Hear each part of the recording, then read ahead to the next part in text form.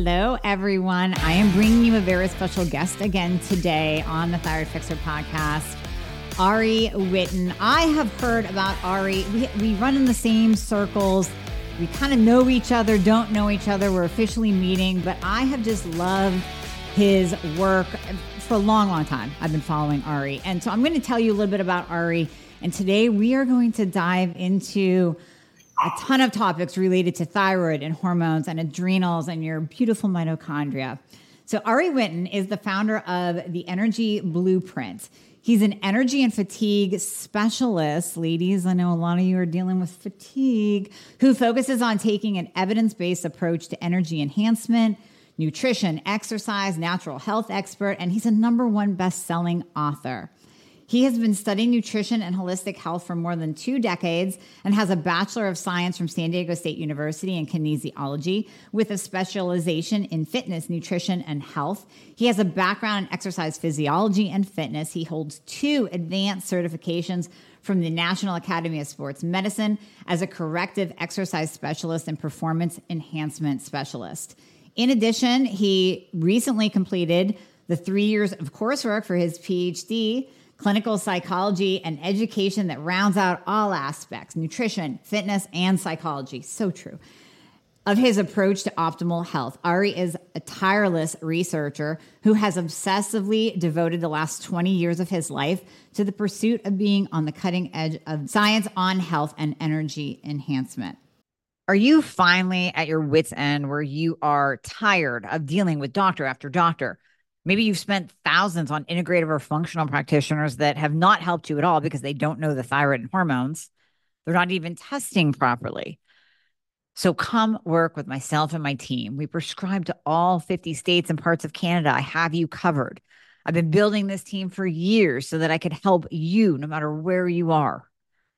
All you have to do is click the link in the show notes, book a free application call. We're going to go over your current health situation, what worked, what hasn't worked, all the things. And then we will pair you up with the right program for you where we will do it all. You will come out the other side of the program, totally optimized, getting your life back. You're going to recognize the person you see in the mirror again. Doesn't that sound absolutely amazing? Well, it might sound like you don't even believe it, but I promise you, we will take good care of you. So click the link in the show notes, book a call today, and we'll be talking to you soon.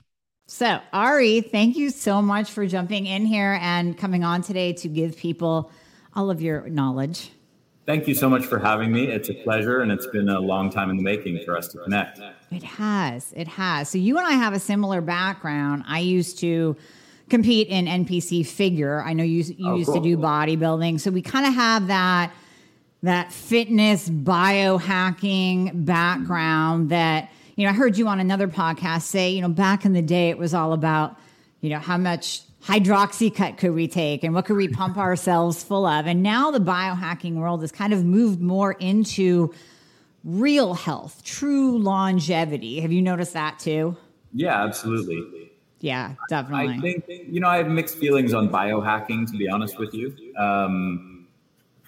I think there's positive and negative sides to it. I think the trend towards more of a health and longevity focus is a good transition. It is. But it's definitely the case that bodybuilders were sort of the original biohackers, all the way back in the 1970s. They were putting all kinds of chemical, experimental, hormonal compounds into their body and seeing what kind of changes they could find.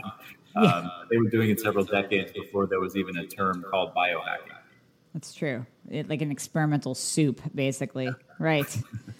Yeah, now we've kind of streamlined this a little bit more. And people like yourself have actually done the research, thank you, written books, and can now bring some real evidence to the table of what we can do to improve our health. So thank you for all that you do. Oh, thank you. Back at you. Yeah, it gets crazy out there. So today I really want to, in this world of thyroid that I'm in and that my listeners are in, we hear so much about adrenals and adrenal fatigue. And let me say I do believe that we need to support the adrenals. And I do fully believe that, and I'm sure you're seeing this too, people are under levels of stress that can definitely affect how they respond to stress, how their bodies respond to stress, whether their adrenals are pumping out cortisol or whether their adrenals have just shit the bed and said, I'm not going to pump out any cortisol anymore. So can you please give, because I find it fascinating, your take, can you please give your take on adrenal fatigue, air quotes, and let's dive into how that relates to thyroid function. Well, you're going to start me off on a controversial note. I am. Just right off the bat. That's what we do here. Yeah. Half your audience is going to immediately be turned off from everything else I have to say after this one.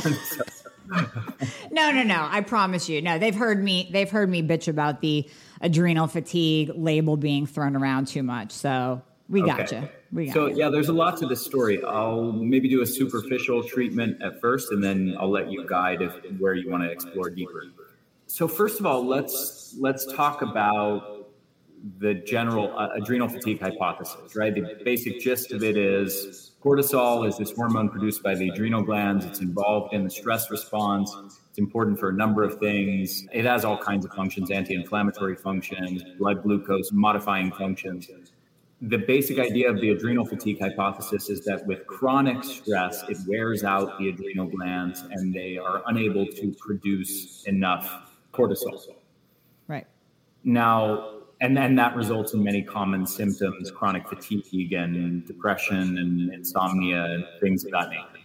So that's one aspect that we can address is the research around adrenal function, cortisol levels in the context of fatigue. And does the research support the notion that abnormal cortisol levels or low cortisol levels are consistently or predictably, reliably underlying the symptomology of stress-related exhaustion, burnout, and chronic fatigue? So that's one body of evidence we can look at. Mm-hmm. Another body of evidence is the relationship of chronic stress and adrenal function and cortisol levels. Okay, and basically testing the hypothesis that chronic stress is eventually, after, let's say, months, years, decades of a chronic stressor being present, that the people with that chronic stressor would have lower levels of cortisol on average than people without that chronic stressor.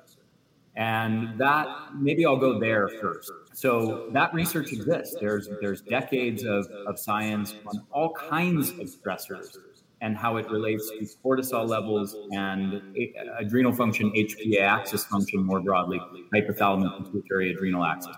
So there are studies where they've looked at people under severe psychological stress for years and decades of various kinds of stressors, whether it's relationship stress, financial stress, career stress, all kinds of different stressors.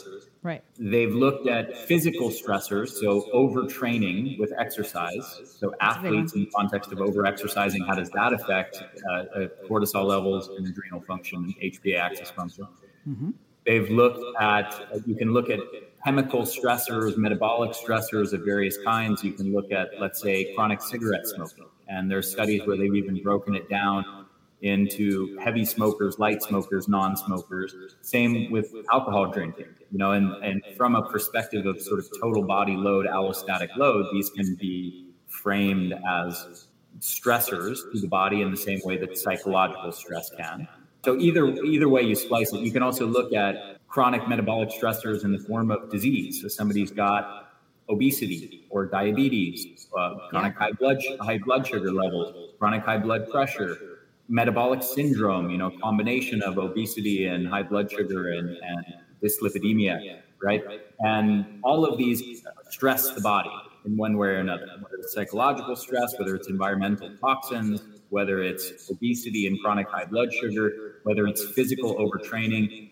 And basically, to generalize, if I can sum up that entire large body of literature on all kinds of different stressors and how it relates to adrenal function and cortisol levels, that research consistently shows that people who are under these various kinds of stressors for years or for decades have slightly higher levels of cortisol on average, not slightly lower. There is basically zero evidence to suggest that any type of stressor is causing the adrenal glands to wear out I should actually say there's zero evidence to suggest that virtually any type of stressor for any duration of time, even decades of exposure to that chronic stressor, ever wears out the adrenal glands, causing them to be unable to produce enough cortisol. On the other hand, there is abundant evidence, and from animal studies as well, that chronic stress of various kinds has the capacity to cause the adrenal glands to grow and be capable of even producing more cortisol response to that chronic stress. Much like a muscle would grow in response to the chronic stress of lifting a weight.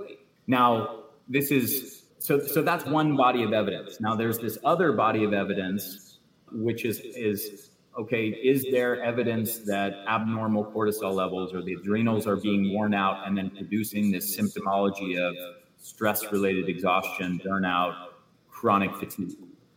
And the very short version of that story, something I spent a year of my life on, just that one topic, is that there are 59 studies done by researchers all over the world over about 25 years where they looked at that exact question. They looked at almost all of these studies. Basically, they take a group of people with chronic fatigue, and this might vary. And this varies in terms of the specific fatigue syndrome. So it could be chronic fatigue syndrome. It could be stress-related exhaustion disorder. It could be clinical burnout. It could be burnout syndrome. It could be vital exhaustion. There are several different names of kind of overlapping fatigue syndromes, the basic gist of which, for most of them, is chronic stress sort of leads to a burnout, exhausted state, fatigue state. Chronic fatigue syndrome is a bit different, but symptomology overlaps in a big way. So of those 59 studies, basically what they do is they take a group of people with the fatigue syndrome and they compare their cortisol levels to a group of similar people without that fatigue syndrome. So similar age, sex, lifestyle habits, smoking, drinking, exercise habits, and so on. And of those 59 studies, here's how it breaks down. 15 of those studies gave evidence for slightly lower morning cortisol levels being associated with the fatigued group compared to the healthy group. 11 of those studies gave evidence for the exact opposite finding, slightly higher levels of cortisol associated with the fatigue group. Okay. And again, we're talking normal ranges. We're not even talking abnormal ranges. We're just slightly higher or slightly lower, statistically significant, but we're not talking about major differences. They're not getting flagged high on a test, right? No, we're talking about very small differences. And 33 of those 59 studies, the vast majority of them, found no discernible difference whatsoever in cortisol levels between the group with full-blown stress-related exhaustion disorder or burnout syndrome or chronic fatigue syndrome. I mean, these people may have maybe completely debilitated with chronic fatigue syndrome, severe symptoms, can barely move, can barely walk 50 steps, and have the same exact cortisol and adrenal function as somebody who's perfectly healthy with no fatigue. So that body of evidence, to put it gently, does not give a compelling case that abnormal adrenal function is a key player in that symptomology. Yeah, that's pretty powerful, actually. Those are some pretty powerful studies that really should clear out the whole leaning on the adrenal fatigue crutch, so to speak, as an answer to their fatigue. And I know you've dealt with your own fatigue. You've dealt with your own toxic soup stress burden. And I'd like you to get into the story of when you were in college and everything that you were exposed to, because that kind of plays into what you just said. You yourself were exposed to toxins and social, environmental stress and mental stress and physical stress, because if you did what I do, you know that we overtrained. You know that happened. Yeah. So everything that you went through when you looked at your own adrenal health, and short of someone having an autoimmune condition, Addison's, Cushing's, we're not talking about those extremes, but just in general, when we're looking at adrenal health, even you found that your adrenals were not blown out. They were not shot. You weren't overproducing. Is that correct? It is. Yeah. I mean, let me put it this way. This is kind of an interesting area because there's no other medical condition for which, whether you test high, low, or within the normal range, you're still diagnosed with that condition. Yeah, there you go. It's true. We're fighting to get a thyroid diagnosis, but everybody gets an adrenal fatigue diagnosis. Right. It's like saying to someone who has high thyroid levels, whether they've got high thyroid levels at T3 and T4 levels, or low T3 and T4, or perfectly normal optimal levels, you're either in phase 1, phase 2, or phase 3 of hypothyroidism. Right? It doesn't make sense. No, it doesn't make sense. But that's what people have been convinced of with adrenal fatigue, and it's just not true, and the evidence doesn't support it at all. As I summarize those two bodies of evidence there, so yeah, it's a bizarre thing. To be honest, I was an adrenal fatigue proponent for many years because I was following my mentors within natural health and functional medicine were talking about adrenal fatigue and making videos and articles about it. And I was a young kid at that time looking up to these guys and thinking, wow, they really know what they're talking about. And I didn't have the scientific literacy at that time to go in and dig into the primary literature and make sense of it myself, nor did I even have reason to question what they were saying. It wasn't until I went through my own chronic fatigue. And I actually this is kind of an ironic way of arriving where I've arrived at, but I stumbled across the conventional medical view of chronic fatigue, of adrenal fatigue, and they brush off the whole thing of adrenal fatigue as nonsense, as pseudoscience. In fact, there's a quote from I forget the exact body of endocrinologists, but they represent 14,000. It's like an institute that represents 14,000 endocrinologists, MDs. These are hormone specialists. Cortisol is a hormone. Sure. And they say something to the effect, this is almost an exact quote. They say, there is no scientific evidence to support the notion that chronic stress wears out the adrenal glands, resulting in low cortisol levels, resulting in many common symptoms like fatigue and yada, yada, yada. There is they literally say there is no scientific evidence to support this. And I was there, a full believer and proponent of adrenal fatigue, because I'm following these mentors that I followed for years saying that adrenal fatigue is real. Right. And I'm thinking, these people in conventional medicine have no idea what they're talking about, and which is true in many cases. Right. And because I don't blame you. It is true in most cases. So, right. And then I actually had the idea that I was going to go dig into the scientific literature to prove that adrenal fatigue was real.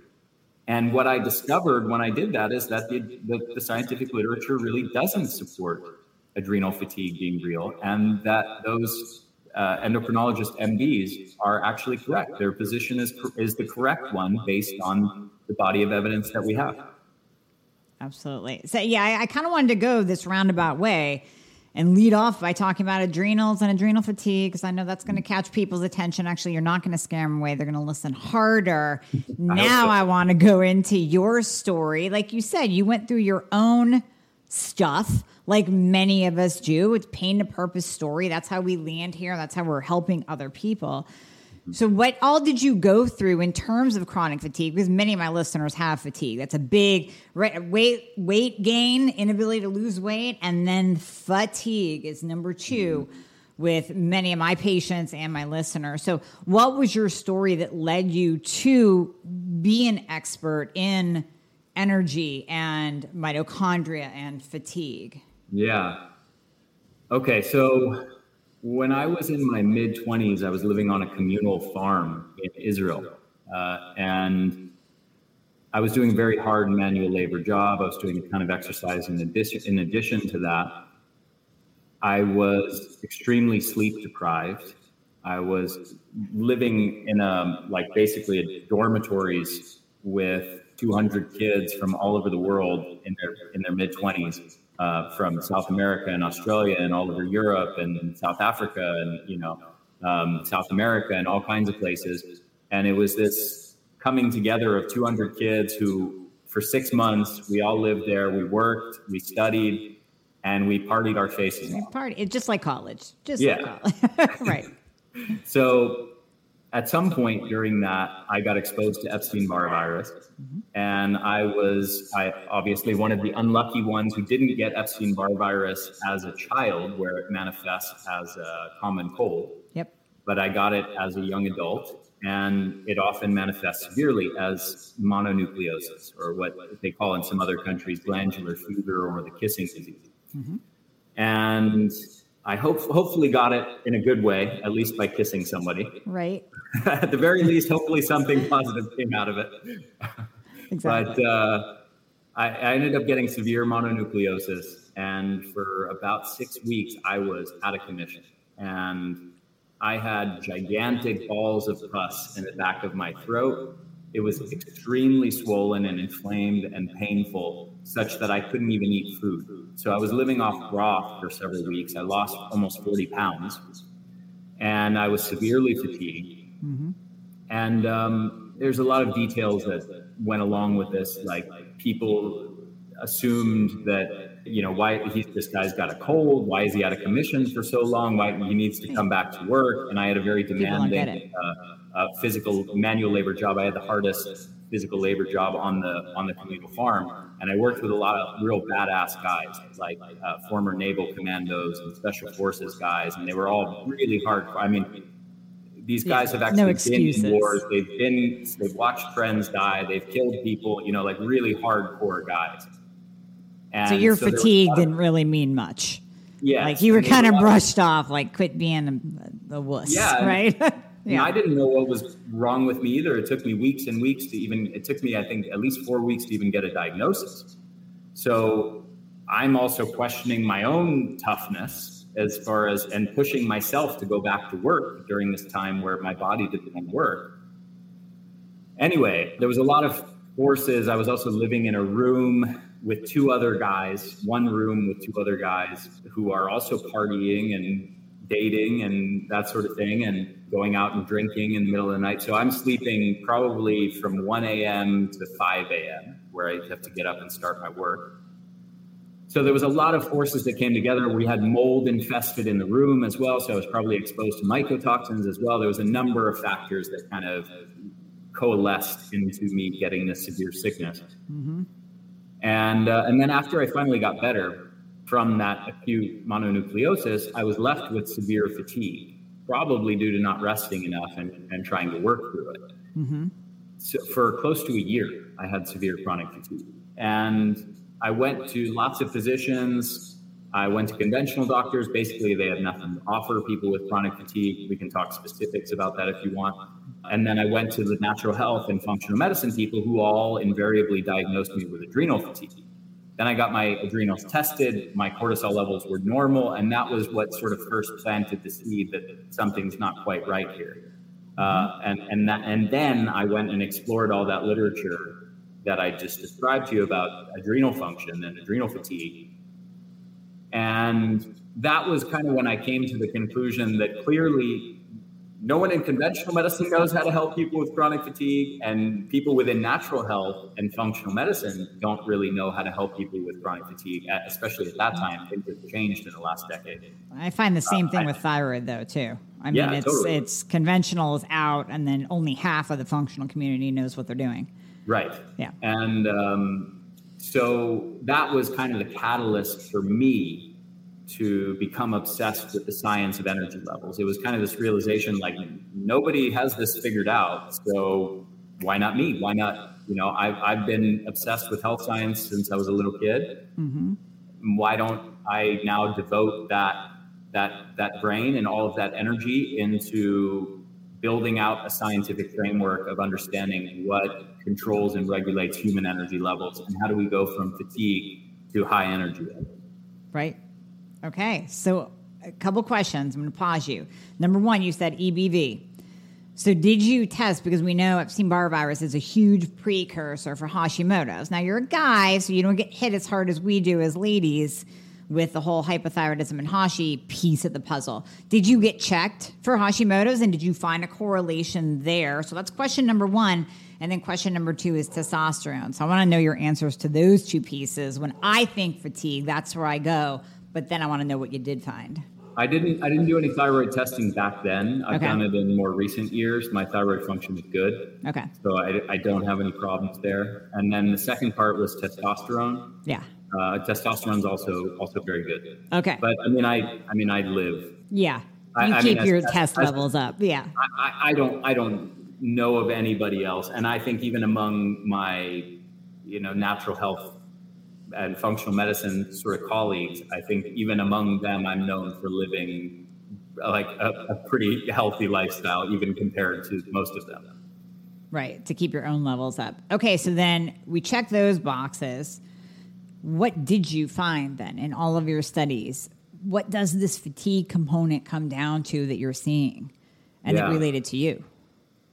Well, the biggest breakthrough was the work of Dr. Robert Naviaux, who runs a lab for mitochondrial medicine at the University of California, San Diego. And he wrote a paper in 2014 called The Cell Danger Response. And the basic gist of this was talking about mitochondria as being vastly more important than any of us have previously realized. Mm-hmm. In the sense that in high school and college biology courses, we all learn about mitochondria as the powerhouse of the cell. Exactly. And, it's just sort of framed as one of many different cellular organelles that we learn about. And it is kind of talked about as these sort of mindless energy generators that just take in carbs and fats. They pump out ATP, cellular energy. Mm-hmm.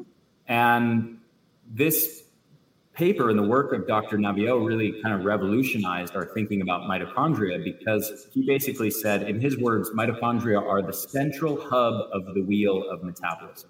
So they aren't just one of many different organelles, one of a million different pieces of the body. They're the central hub of the wheel of metabolism in our body. And they aren't just these mindless energy generators.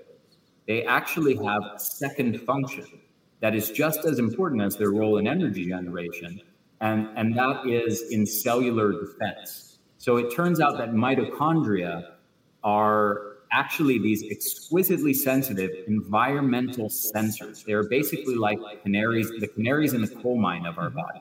They are the most sensitive, most upstream thing that they're constantly taking samples of the environment, what's going on in the body, basically asking the question, and this is really important, is it safe to produce energy? Okay. Yeah. And the reason that's so important is because there are 100 things that are in one way or another involved in energy.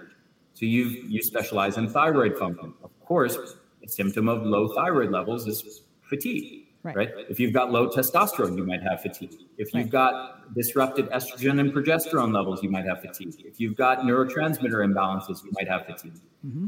There are dozens of mechanisms in the body that in one way or another relate to energy production, including adrenal function and cortisol levels is one mechanism that is involved indirectly in energy production, in energy level. But the thing that is the most upstream that actually regulates energy levels is our mitochondria. And this is another way of thinking about this is like a car has many, many different parts. It's got a muffler and an exhaust system and a catalytic converter and pistons and spark plugs and all these different, the engine block and all these different things and the fuel that need to go into that engine working and that car moving down the road. Mm-hmm. But the thing that actually decides whether or not that car is parked or whether it's moving down the road and how fast it's going is the person inside the car pushing either the accelerator pedal or the brake, right? So we can't say, oh, it's the fuel that makes the car go. It's the muffler that makes it go. It's the spark plug that makes it go, right? But those are all important parts, but they're not the thing that's regulating whether the car is moving or not. In the same way, the mitochondria are the primary thing that is regulating energy levels. And what is it regulating in response to? It's regulating in response to that, the answer to that question. Is it safe to produce energy? I love that question too. Mitochondria have the capacity to detect the presence of almost any kind of stress that you can think of, from environmental toxicants to inflammation, any source of inflammation, whether that's poor diet, whether it's psychological stress, whether it's sleep deprivation, anything, to leaky gut causing lipopolysaccharide from bacteria in the gut to leak into the bloodstream, which directly damages mitochondria, to all any and every other stressor you can think up, mitochondria can detect. And to the degree that they are sensing the presence of threats, of stressors, of dangers in the body, they are turning down the dial on energy production and shifting resources towards cellular defense. So their function as energy generators and cell defenders are mutually exclusive functions. To the degree they are in one, they are shutting down the other. And this is fundamentally what regulates our energy levels. Whether we are fatigued or whether we have high energy levels like we did in our youth is determined by the degree to which our mitochondria are either in energy mode or defense mode. Okay, so let me pause you there so we can get a kind of like a picture of this. I'm picturing this little guy in his car, right? And like you said, there's so many different things when you ask, is it safe? There's so many different things that we're exposed to. So we know environmental toxins. I mean, come on. We're bombarded from the Bath and Body Works garbage that you put on your skin after your shower to the air you breathe, the water you drink, everything. So total toxic soup of an environment. Then we have the mental stressors that if you've lived the last 2 years, you have some kind of mental stress, the physical stress. And one thing that you said that caught my attention is the metabolic dysfunction, or really insulin resistance, high glucose, insulin resistance, which I see in 99% of my patients. Pretty much if you have a thyroid condition, there's a 95 to 99% chance that you have insulin resistance too. So now we have that high insulin, high glucose, inflammation, like you just said. How do you make it safe? So here's this little guy in the car going, no, it's not safe at all to produce energy. And now the person is fatigued and they're going, why am I chronically fatigued? Does that kind of like, do I get the story down pat? Do I have that down pat? Okay, so ask me the question that's in there one more time. Yeah, I guess I did. I just kind of made the story. But then the question is, so here's this guy, he's detecting, is it safe? How do we even make it safe? Because we have all these things that make it unsafe. Is there a way that we can tell the mitochondria it's okay to produce energy because we want this body to have energy and be able to make it through the day? Yeah. Okay, so big picture. Let me give you a big picture first, then we can dive deeper. Mm-hmm. There's two fundamental factors that are involved in answering this question. One is what is the degree of total body stress? Okay, and how that is going to determine basically the degree to which your mitochondria are going, okay, this is not safe. We're not safe to be in energy mode. Let's switch into wartime metabolism, as Dr. Navio calls it. I call it defense mode instead of energy mode. Mm-hmm. And turn off energy mode. Okay, so that's one thing. And we can talk about all those stressors. I'm sure you have talked about, and you've had many, many guests that have talked about different aspects of that, from nutrition to circadian rhythm and sleep, to gut health, to environmental toxicants and mold and chronic infections. And all those different things can be danger signals to the mitochondria that get them to turn off. Mm-hmm. But there's another big piece of this story that I would say most people are not aware of. And that is the state of the mitochondria themselves. What I mean by that is that it's possible, and this goes beyond just mitochondrial damage or dysfunction. Sometimes people in the functional medicine community will talk about mitochondrial dysfunction. But here's the piece they don't get. It's possible to have cells that are either filled with tons of mitochondria, big, strong, healthy mitochondria producing lots of energy and lots of them. Mm-hmm. And it's possible to have cells that have very few mitochondria because they have literally atrophied and died off. And this is a critically important point that people just don't quite get. It's also important to understand that mitochondria are directly involved in responding and handling the stress load that the body is under. In order to respond to whatever that stress is, the mitochondria have to ramp things up and produce more energy. Okay. Now, as an analogy, let's imagine that we're in the same room together, and then we notice there's a building on fire to the right of us. Is it easier for me to go handle that, putting out that fire with buckets of water by myself, or with your help? A little bit of help. Right. And is it easier for us to do it, just the two of us, or with 10 other people? Let's get as many people as we can. Right. Yeah. So the same exact thing is true for the mitochondria in our cells. If whatever is the demand that your body is under gets spread across those mitochondria, and if you have 500 mitochondria in your cells versus 2,000, and those are actually pretty real numbers as far as what's the average numbers of mitochondria in the cells, and how this ties into aging and poor lifestyle habits.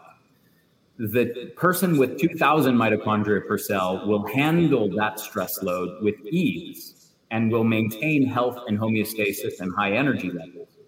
Whereas the body of the person with only 500 per cell, those mitochondria will be overwhelmed. You will have exceeded their capacity, what I call their resilience threshold.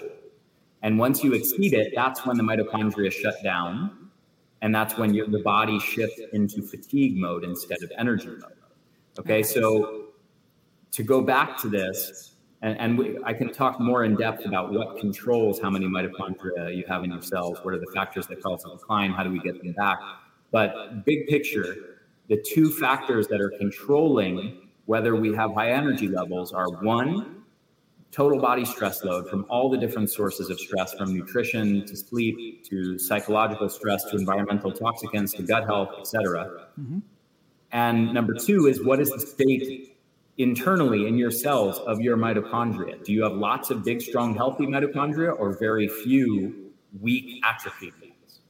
And the combination of those two factors is what is going to determine whether your body's in high energy mode or low energy. Okay. No, that totally makes sense.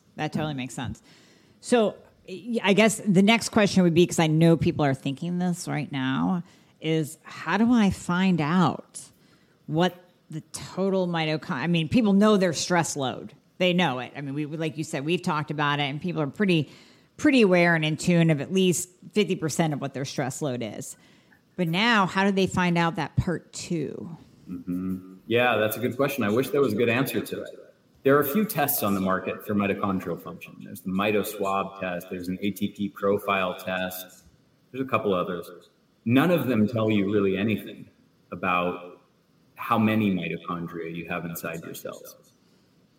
They can tell you about maybe nutrient deficiencies. Organic acid tests, for example, can tell you about indirectly certain nutrients that are mitochondrial cofactors they might be deficient in. Right. You can get insight into other aspects of mitochondrial function, but there's no widely available test that will allow you to determine how many mitochondria you have in your cells. Now, that sounds bad, but I'll give you some insight into this. Okay, so in research studies, they have tested it. And the way that they test it is they take a big hollow needle, they jab it into your thigh, they pull out a chunk of muscle tissue, they take a muscle biopsy, and they put it under a microscope, and they literally count the number of mitochondria there is per cell. And they can also measure mitochondrial capacity in a few other ways in a petri dish. Okay. Yeah, now, that is actually a really useful test. I wish it was widely available. It's very unpleasant. Most people wouldn't want it done, right, but it's a great test. What they found in those studies is that on average, people lose about 10% of their mitochondria with each decade of life. And it's also been shown in several studies that a typical 70-year-old not only has about half the mitochondria, the number of mitochondria, as a younger person, 40, 20-year-old. But each mitochondria has only half the energy producing capacity of a young person. Okay. Now all of that sounds really bad.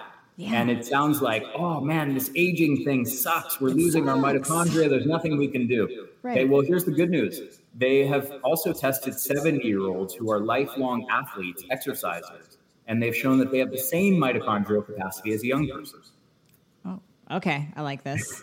There's a silver lining. Yeah. So what that means is that this loss of mitochondria that we're seeing is actually not a normal product of aging. It is a product of modern lifestyle, specifically lack of hormetic stress. Hormetic stress being exercise, all the different subtypes of exercise, weightlifting, high intensity interval training, steady state endurance training or cardio, sprint interval training, etc. Fasting, heat exposure, cold exposure, breath holding practices, certain kinds of what are called xenobiotic and xenohormetic stressors, as well as certain kinds of light, UV light, red and near infrared light are also hormetic stressors. There's a few other types as well. But these types of hormetic stress used to be built into the human lifestyle as just a matter of normalcy. If you look at a hunter-gatherer tribe, you will see the presence of all or almost all of those hormetic stressors present to one degree or another all the time. And in the modern Western lifestyle, we have lost pretty much all of that hormetic stress as part of our lifestyle. We have food abundance 24/7. We live in climate-controlled environments where we are rarely exposed to heat or cold. We don't have to exercise as part of our lifestyle, right? On and on and on. And I actually read a fascinating paper. I've been talking about hormesis for over a decade, but I read a fascinating paper that blew my mind just a couple weeks ago. It was these researchers talking about human intelligence, the evolution of human intelligence as a species. It largely originated from the pressure of hormetic stressors. And the irony of this is that as we evolved intelligence, we directed so much of our focus of intelligence towards the elimination of hormetic stressors, of discomfort from our life. So we started farming so we don't have to hunt and gather. We created electricity and refrigerators and grocery stores so we don't have to ever go through food shortage and famine. We have these climate controlled and insulated buildings so we don't have to deal with heat and cold, right? Et cetera, et cetera. So we've used our intelligence over thousands of years to systematically eliminate hormetic stress from our life so we don't have to deal with that discomfort. And in the process, we've created a whole bunch of diseases that originate from the lack of hormetic stress in our life. So now we have to apply our intelligence to reintroduce consciously some of these hormetic stressors so that we don't get those diseases, right? It's this kind of fascinating timeline of events. But that's the gist of it. Now, the great thing is also that the amount of mitochondria we have in our cells is dynamic, right? If you break a bone, you get a cast on your arm or your leg, and then 8 weeks later, you look down at your arm or your leg, it's half the size. When you get that cast off, it's half the size of the other one.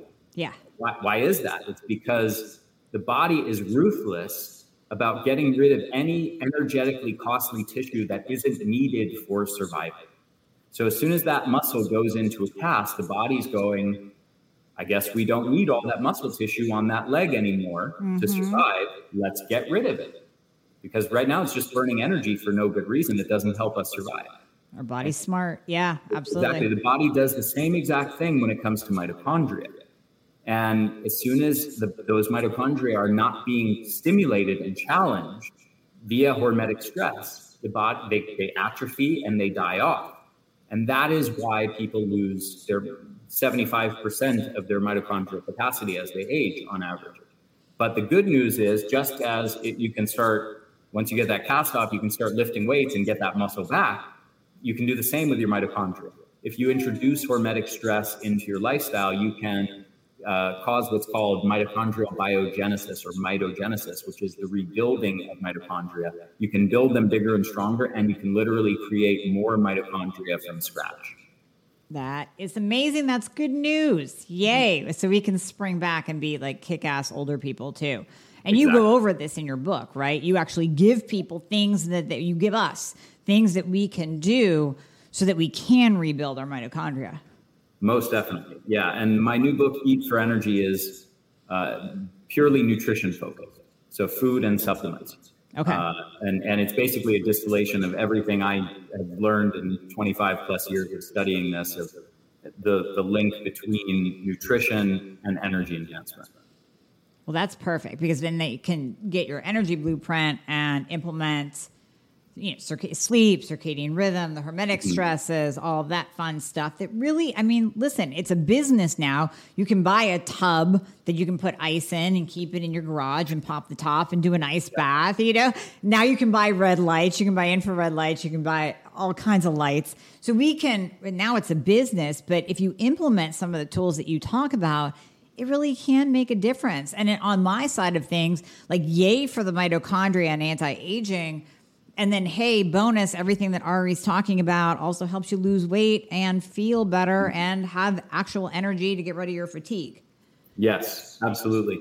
I'm happy in a way that hormetic stress has sort of gone mainstream. Yeah. A decade ago, I remember talking to my functional medicine friends and talking about hormesis and getting these funny looks like, what the hell is that? Right. And I have mixed feelings about it, because on the one hand, now it's much more widely known, and that's a good thing. On the other hand, this was my unique shtick for a long time, and I was like the only one talking about this. I was doing red light therapy and near infrared light therapy, where I was sourcing lights from marijuana grow light companies and having them make custom LED lights for me, because there was no red and near infrared light companies. Right. So I was, and sort of on the frontier of that as well. And now that's gone mainstream now. And I've written pretty much the book on the subject. So anyway, yeah, I to be honest, I relished the time where I was the only one talking about those things. But on the other hand, it's a beautiful thing that more people are aware of the benefits of these technologies. But you put it all in one place for us. So, you can do the internet search of, do this and create a stressor this way. But you kind of tied it up in a bow for people. So that still makes you the guru on it. It still does. You still got it. Thank you for tooting my horn a little bit. Yeah, exactly. So, Ari, if people want to get the book, if they want to find you, if they want to get both of your books, where can they find you?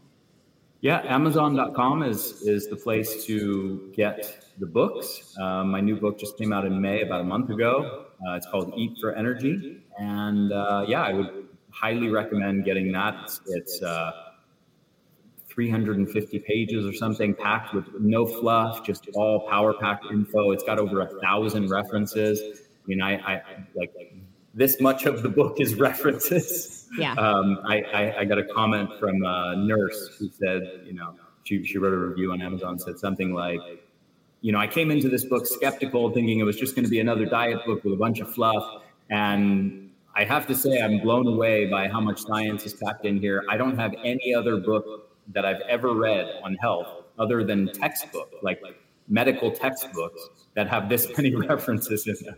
So that gives you a sense of how much science is in there. It's well worth it. And then if you want to follow my work more broadly, theenergyblueprint.com. Absolutely. And we're all about no fluff here. I'm very blunt, right to the point. Like, let's just tell it like it is. And I love it being backed by research. So if I rarely recommend a nutrition book, I recommend this book. I really, really do. Because it's no bullshit, no fluff. It's just stuff you need to know. And it's backed by research. So I'm telling all of y'all to get it. And we will put this in, we'll put all of your information, we'll put the links in the show notes as well. So everybody can just scroll down and click and go right to it. But Ari, thank you so much for jumping on here. I know I put you on in the fire in the very beginning about Adrenal, but I wanted to talk about this because too many people rely on that as, like I said earlier, as a crutch. So we started off with adrenals, but we broke it down, connecting mitochondria. Mitochondria is tied to thyroid function, hormone function. It's tied to every aspect of your body, every cellular metabolism aspect. So I really wanted to get you on here and talk about all kinds of different stuff. So thank you so much for your time. It was a pleasure, and I really enjoy interviews like this with people who are at such a high level like yourself, because you ask great questions, and it makes for really beautiful exchanges, and I really enjoyed this. Thank you so much for having me on. Absolutely, Ari. Thank you too. And I will send you all of the information tomorrow whenever this is released, so you'll get all of the fun podcast stuff. Awesome. All right. Take care. Take care, everyone.